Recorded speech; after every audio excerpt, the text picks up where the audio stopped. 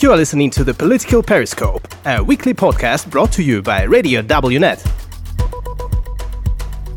Interviews on international politics, security, geopolitics, economy, and more, every Thursday at 7 p.m. Today's interview is part of Radio WNet's project on the Bucharest 9, the countries of NATO's eastern flank. Our guest is Elena Poptodorova, former ambassador of Bulgaria in the United States. Political Periscope. You have done so many things in your life, participated in so many events, and you were the ambassador of Bulgaria to the United States for 12 years, and you dealt with subjects of security with the Black Sea, and so many other things that I don't even know which question to start with. What question would you like to start the conversation with?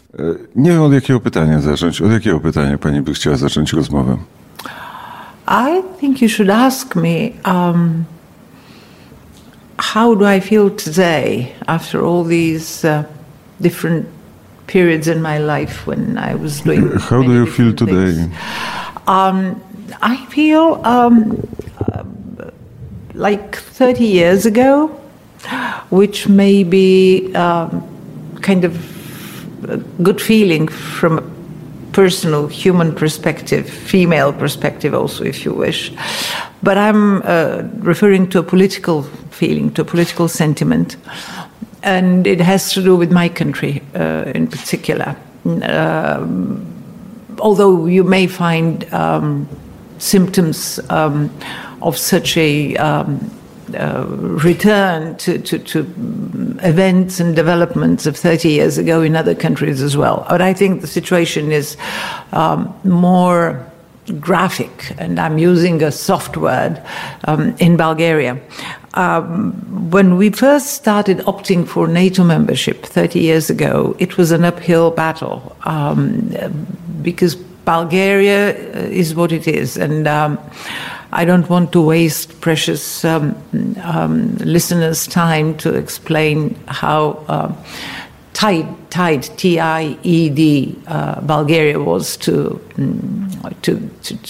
the Soviet Union, and how a sentiment of overall kind of loyalty and dedication and affection was cultivated in generations of Bulgarians. So it was a very difficult exercise to bring the idea of NATO membership to this national audience, to the national public. But at that time, it was kind of all the hope and the energy and the knowledge that it is happening, it will happen, no matter how and no matter what. Unfortunately, today, oftentimes, I have the same sensation that we, the same group of people, only 30 years later and 30 years older, will have to more or less carry the same battle here of informing public opinion of real facts in a much more complicated and more challenging environment. 30 years ago, we didn't have the social networks. We didn't have the hybrid warfare. We didn't have the fake news phenomenon. So in a way, it was harder probably to fight emotions of people who felt they've kind of always lived with and for the Soviet Union and Russia, while today you also have to fight an extremely difficult battle against fake information, disinformation, exploitation, as I say, of ignorance, but also of sentimental kind of feelings. So it's a difficult time from my perspective. Has the mentality and the way of looking at politics of Bulgarians not changed during these 30 years?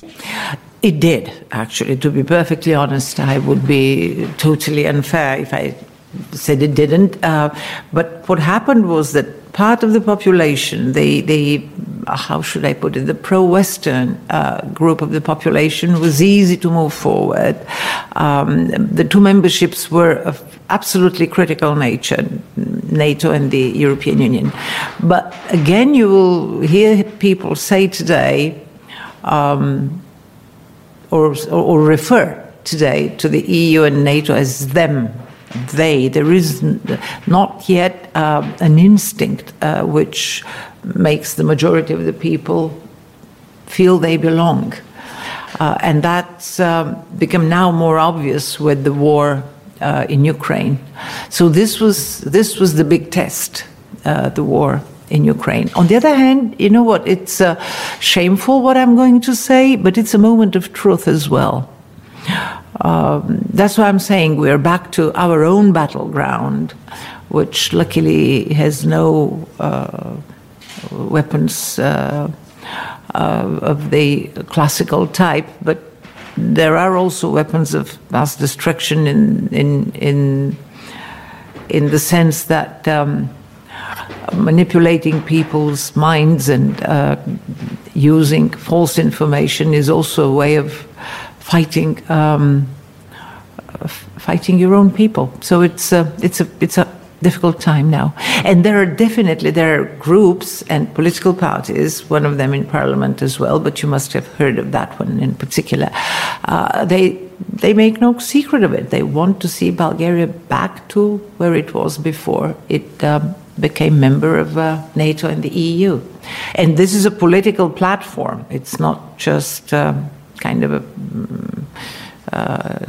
cheap talk. Is it even possible to imagine such thing happening, that someone would take Bulgaria and Bulgarians back to its past? I want to think that same way. I think it's a formal kind of retreat would be extremely difficult to happen, and I want to think of this as an impossible development. I do hope, I almost believe we are beyond the point of return. But in the meantime, you have this divided public opinion. This is a huge damage. It's so hard to make the logical, the sensible political decisions by this government in particular. Part of at least the majority party, is quite clear in their own Euro-Atlantic views and policy, but being in a coalition with other parties makes it extremely difficult, and that all is explained with the public opinion. And when you have this total manipulative impact on the public opinion, you'll always have a divided nation, and somebody will always refer to an opinion poll which says that 70% of Bulgarians said this or said that, and no decision will be made. And you must have, I understand you met with the defense minister. Drago is a former colleague of mine. I used to be his boss for a while at the ministry. He's a great guy, and he is of course governed by what he's supposed to say as minister, but the whole issue about the military aid to Ukraine, it was embarrassing, shameful, suffocating. You know, it's suffocating, especially when you cannot do anything to change it. Just today, I hope somebody broke this news to you. The Ukrainian ambassador formally requested, with a verbal note, which is the most official and formal way of communicating a message to another country, to his host country, asking of weaponry from Bulgaria. And the coalition partner, the Socialist Party lady, the leader of the Socialist Party, she said, no, there is a decision made by the Bulgarian parliament, and it clearly says no weapons. So this is what I mean, and that works on the general mood in the country, and works also on those opinions which sometimes may be extremely important in influencing political decisions of the country. You can still be glad that you are not Serbian, because it would be even worse. Right. It would be worse, depending on from which point of view you're looking at it. I don't know about the Serbs themselves. They seem quite happy with who they are and what they are. From our perspective, it is true that that could be even worse, even because of our geography. Serbia is still closer to Middle Europa. We are in such a vulnerable geographical position that if we were Serbia, it would have been a lot worse than it is now with Serbia. And Serbia somehow manages to keep this very tricky balance, simply, as I say, because they've always had their kind of rather skillful way of playing somehow both sides. Europe wants them inside. Europe wants them in the European Union. And they use this a lot. Because you see how they behaved, how Serbia behaved vis-à-vis Russia. They never in any way jeopardized the special relationship with Russia. On the other hand, they would join selectively some decisions, sanctions of the European Union. There is another difference too. Serbia is not on the Black Sea coast, and the Black Sea may be the place where the war over Ukraine will be settled in some way. Oh, yeah, absolutely. That's what I meant by saying that Serbia is closer to the Middle Europe, right? And being a coastal country for Bulgaria is even more complicated. Although I often make the argument, I do it publicly all the time, Romania is also a coastal country, but they don't seem to suffer from this soul searching, which obviously Bulgaria does. And yes, you know what will happen, I think, and I hope, that objectively inevitable decisions will kind of keep Bulgaria in the right path. Obviously, the eastern flank of NATO will be more and more reinforced. We will see more of NATO forces around, including in the Black Sea. And I don't know how Bulgaria would, or part of it, or some political parties in Bulgaria will be able to resist this or oppose it or change it even. So I know what you're telling me, and I with my kind of rational part, I do know it, I do believe it, because it's very, very difficult to undo this 30-year-long process. But it will not be easy. It will be at the expense of extreme domestic tensions that would inevitably bring more unstable governments, more frequent elections, but not the Italian way. Where the economy functions, and you may change governments, but at the end of the day, there is a foundation which stays strong. With us, it's not yet that situation. We are still kind of trying to build the foundation, and it boils down to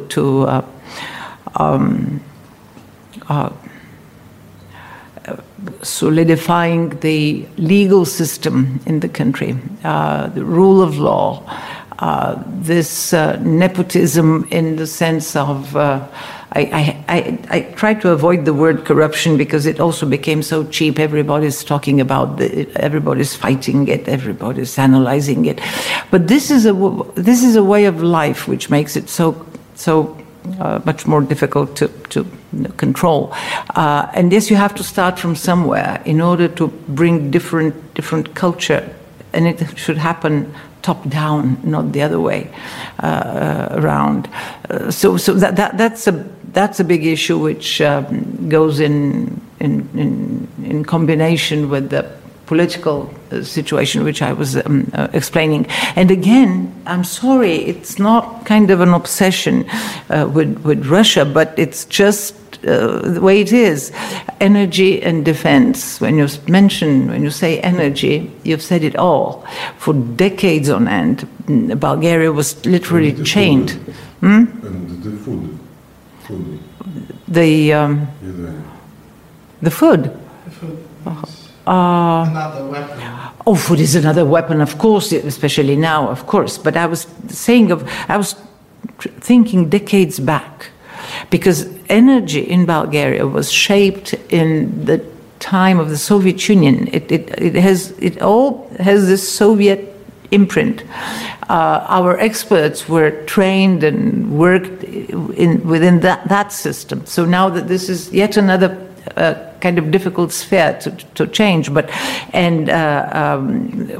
energy is one of the most, how should I put it, corruption vulnerable areas, plus defense, which is also totally controlled by. The irony with defense is that with the total collapse of the defense systems, both air fighters and sea or maritime defense and land forces, it's all brought down to very limited numbers of weaponry, and they're Soviet-made. So it's an irony that actually we did nothing or not enough. You did so much. I admire what Poland did, and I keep following you very closely for everything. Lately, Finland came very much to the fore. It's my favorite illustration and example, and this never happened in Bulgaria. I also served in parliament for 11 years, and I remember when we first started discussing the modernization of the Bulgarian army, I was in Washington already when, again, one more time we were modernizing the Air Force. One more time we were trying to shop around for air fighters.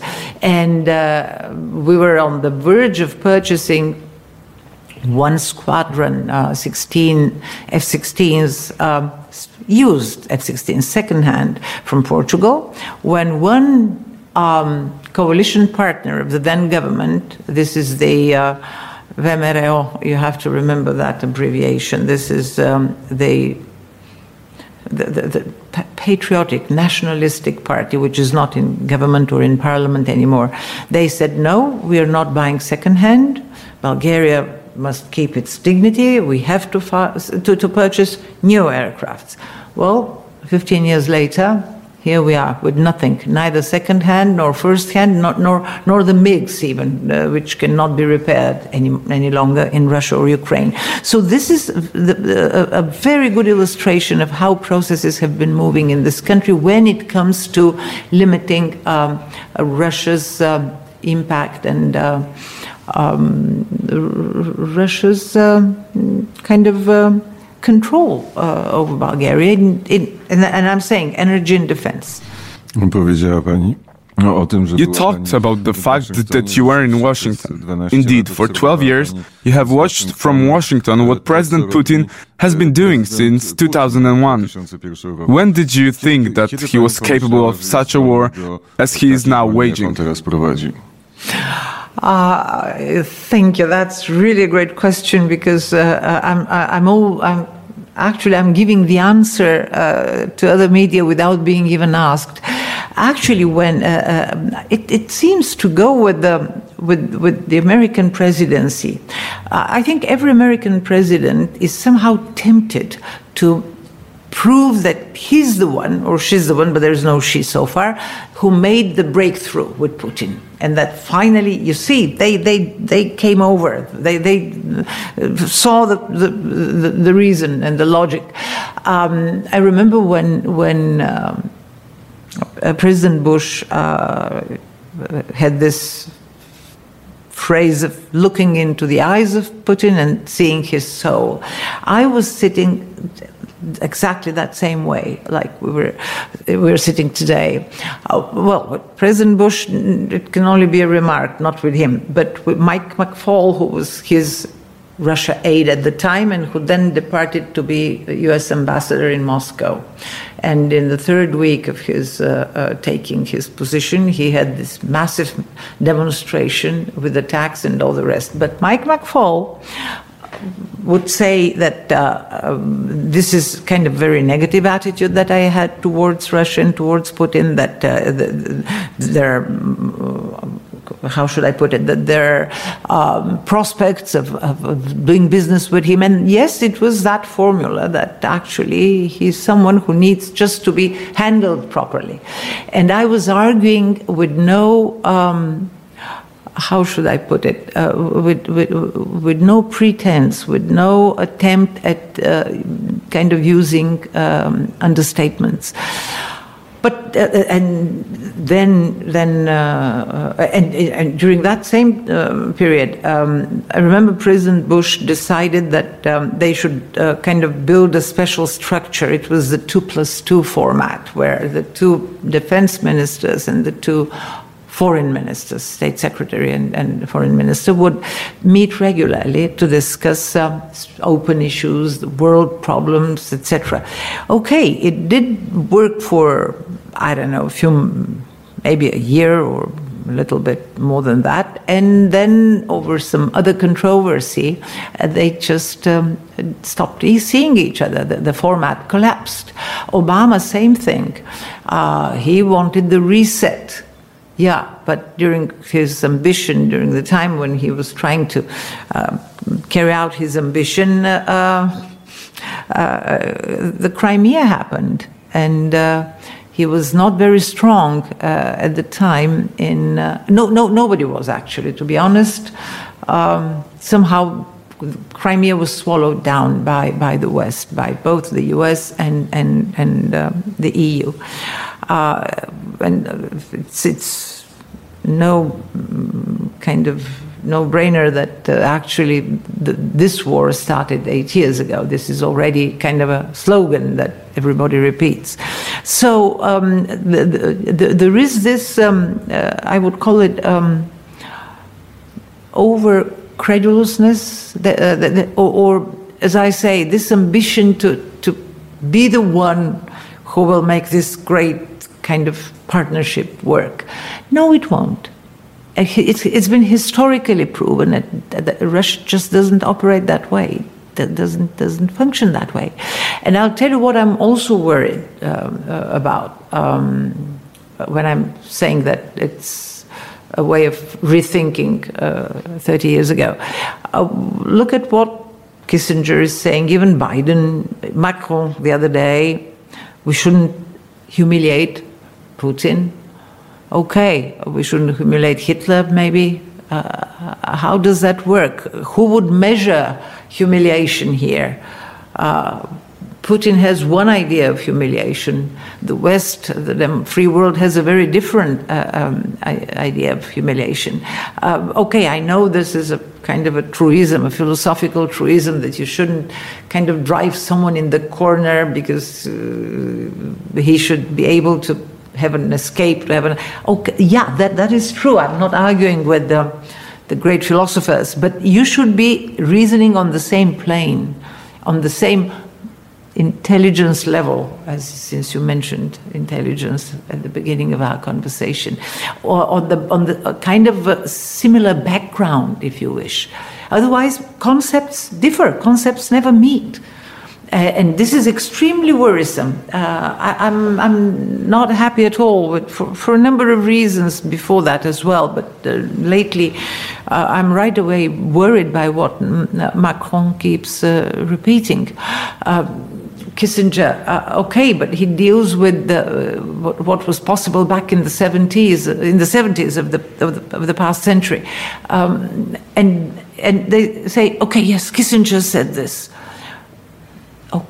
All right, he did, But it doesn't work in 2022. That's the problem. So, and I'm afraid this is something we will have to somehow work with or work around, because when people like Kissinger or Macron or Biden even, who said similar thing some time ago, when these important names speak out in this way, can you imagine what impact, what effect this will have on a divided population like the Bulgarian population? Part of those who started even kind of accepting Putin's motives for the war. Somebody even stepped out to say, well, we don't know, maybe if Russia didn't attack, maybe Ukraine would have attacked Russia. There was even someone, and this is my former defense attaché in Washington, who's now putting together a new political party, a former aide to President Radev, who's also kind of a curious personality. But then, if you had the decision-making power, how would you solve it? What is the solution to the problem of Putin and to the problem of Russia? I'll tell you, well, it's the Russians who should deal with Putin. But I know that we have to deal with Russia because I don't think that's probably, again, very pessimistic. But I don't think Russia will change a lot even if Putin is replaced. This is a paradigm, and as I say, it's been centuries. It's since Ivan the Terrible that all this has been happening. So I see it as a new version 2.0 of the Cold War, a very strict arrangement, which won't be easy to achieve at all, mostly in the field of armaments. We have to, and I've been insisting on this ever since the war started, ever since, not even the war, ever since the talks in Geneva failed, when Putin disregarded the answer which he received to his letter from both Biden and Stoltenberg. And then again, what's happening now? He doesn't answer. There is just one way. Knowing that this is, I'm sorry, this is not very feminine, maybe not even very human or humane, but the idea of a mutually assured destruction must be there, must be present. Otherwise, Putin will not put down his weapons. I'm sorry, that's a very ugly thing to say. But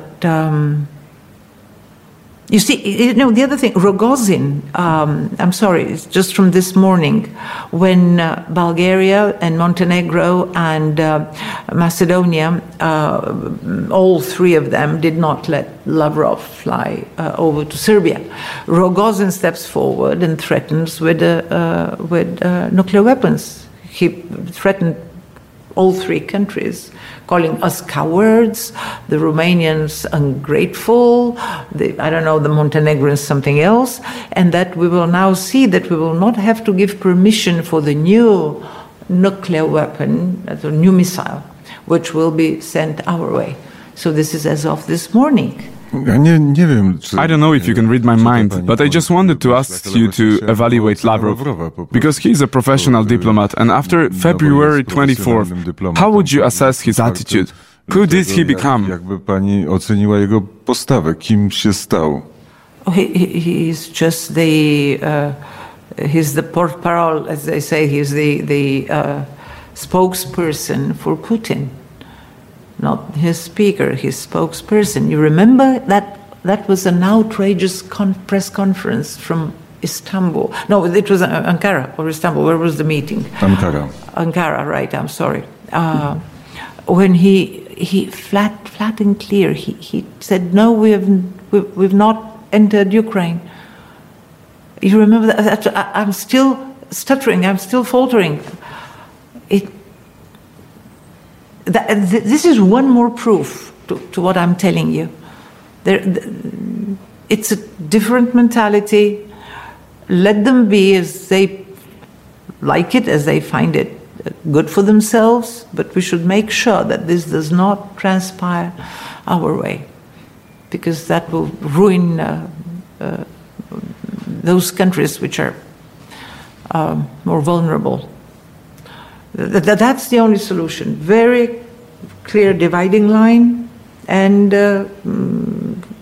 mutual controls and verifications. A new variety of the Cold War of the past. To jeszcze a propos zimnej wojny jeszcze Regarding Cold War, there are two more questions. We were at the Globsec conference in Bratislava, and in fact, from the discussion between the Slovak Prime Minister and the Austrian Chancellor, it emerged that the countries of freedom and democracy, if we look at the whole world, are in the minority, and we do not have the strength to convince, for example, Africa, that we are right. What do you think about it? Jest po naszej stronie. Co pani o tym sądzi? This is actually the argument of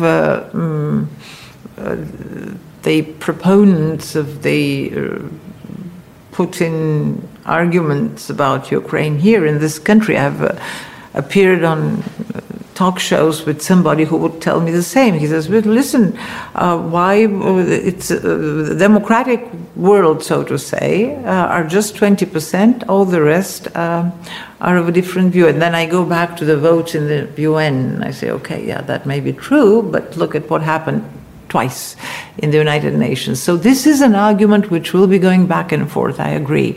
And since you mentioned food earlier, which is again weaponized, not just energy, but food is also weaponized, this is how Africa will judge. And maybe this is the reason why Putin is now playing this card. When the president of Senegal visited, you remember that he was promised, I don't know what, something, but Putin will now play the Africa card for sure. And China. Now that's an interesting dynamics with China, I think. China has become a little bit more cautious as compared to a more open attitude to both Putin and Russia back in early February, but they are now keeping their neutral stance. If we manage to secure the food supply to Africa, and we have to do that, and I very much hope that my country will be able to kind of participate in some small scale, even with the Varna port, because there are capacities for grain exports from there. So hopefully that will happen. If we manage to offer food and food exports to African countries, that could probably save, how should I put it, a denial of those poorest countries in the world with regard to the democratic world. But numerically, yeah, but when you look at GDP, when you look at production, then the story is different and the numbers are different. But I know the argument. Finally, a question about intuition. How and when will the war in Ukraine end? You're a clever one. If you didn't put the intuition part, I would have said nobody can say, nobody dares guess. I'll tell you what I think, and I've thought it from the very start.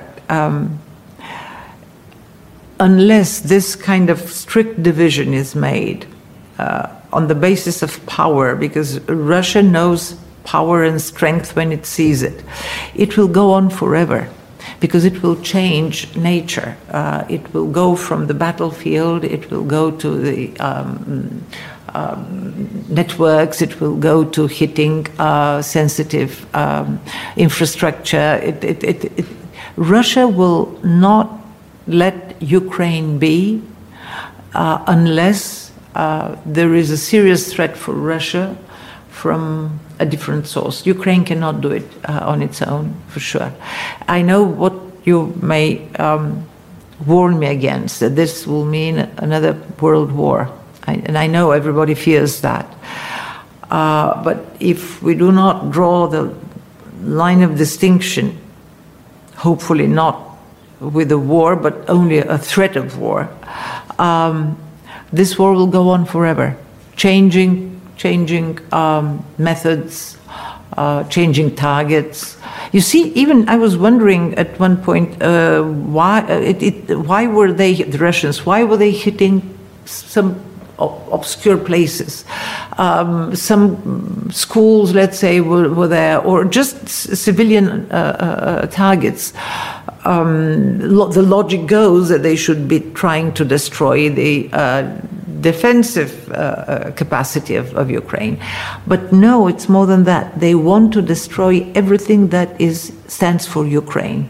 The Ukrainian thing, whatever it is. It may be schools, it may be graveyards, it may be anything. It should disappear. It should be kind of erased from the world. And this is outrageous. I don't know how we can just sit and observe and make comments and not realizing what's happening there. Anyway. Thank you for the interview, for the conversation. Thank you for the opportunity. This was the Political Periscope. The podcast is released every Thursday at 7 p.m.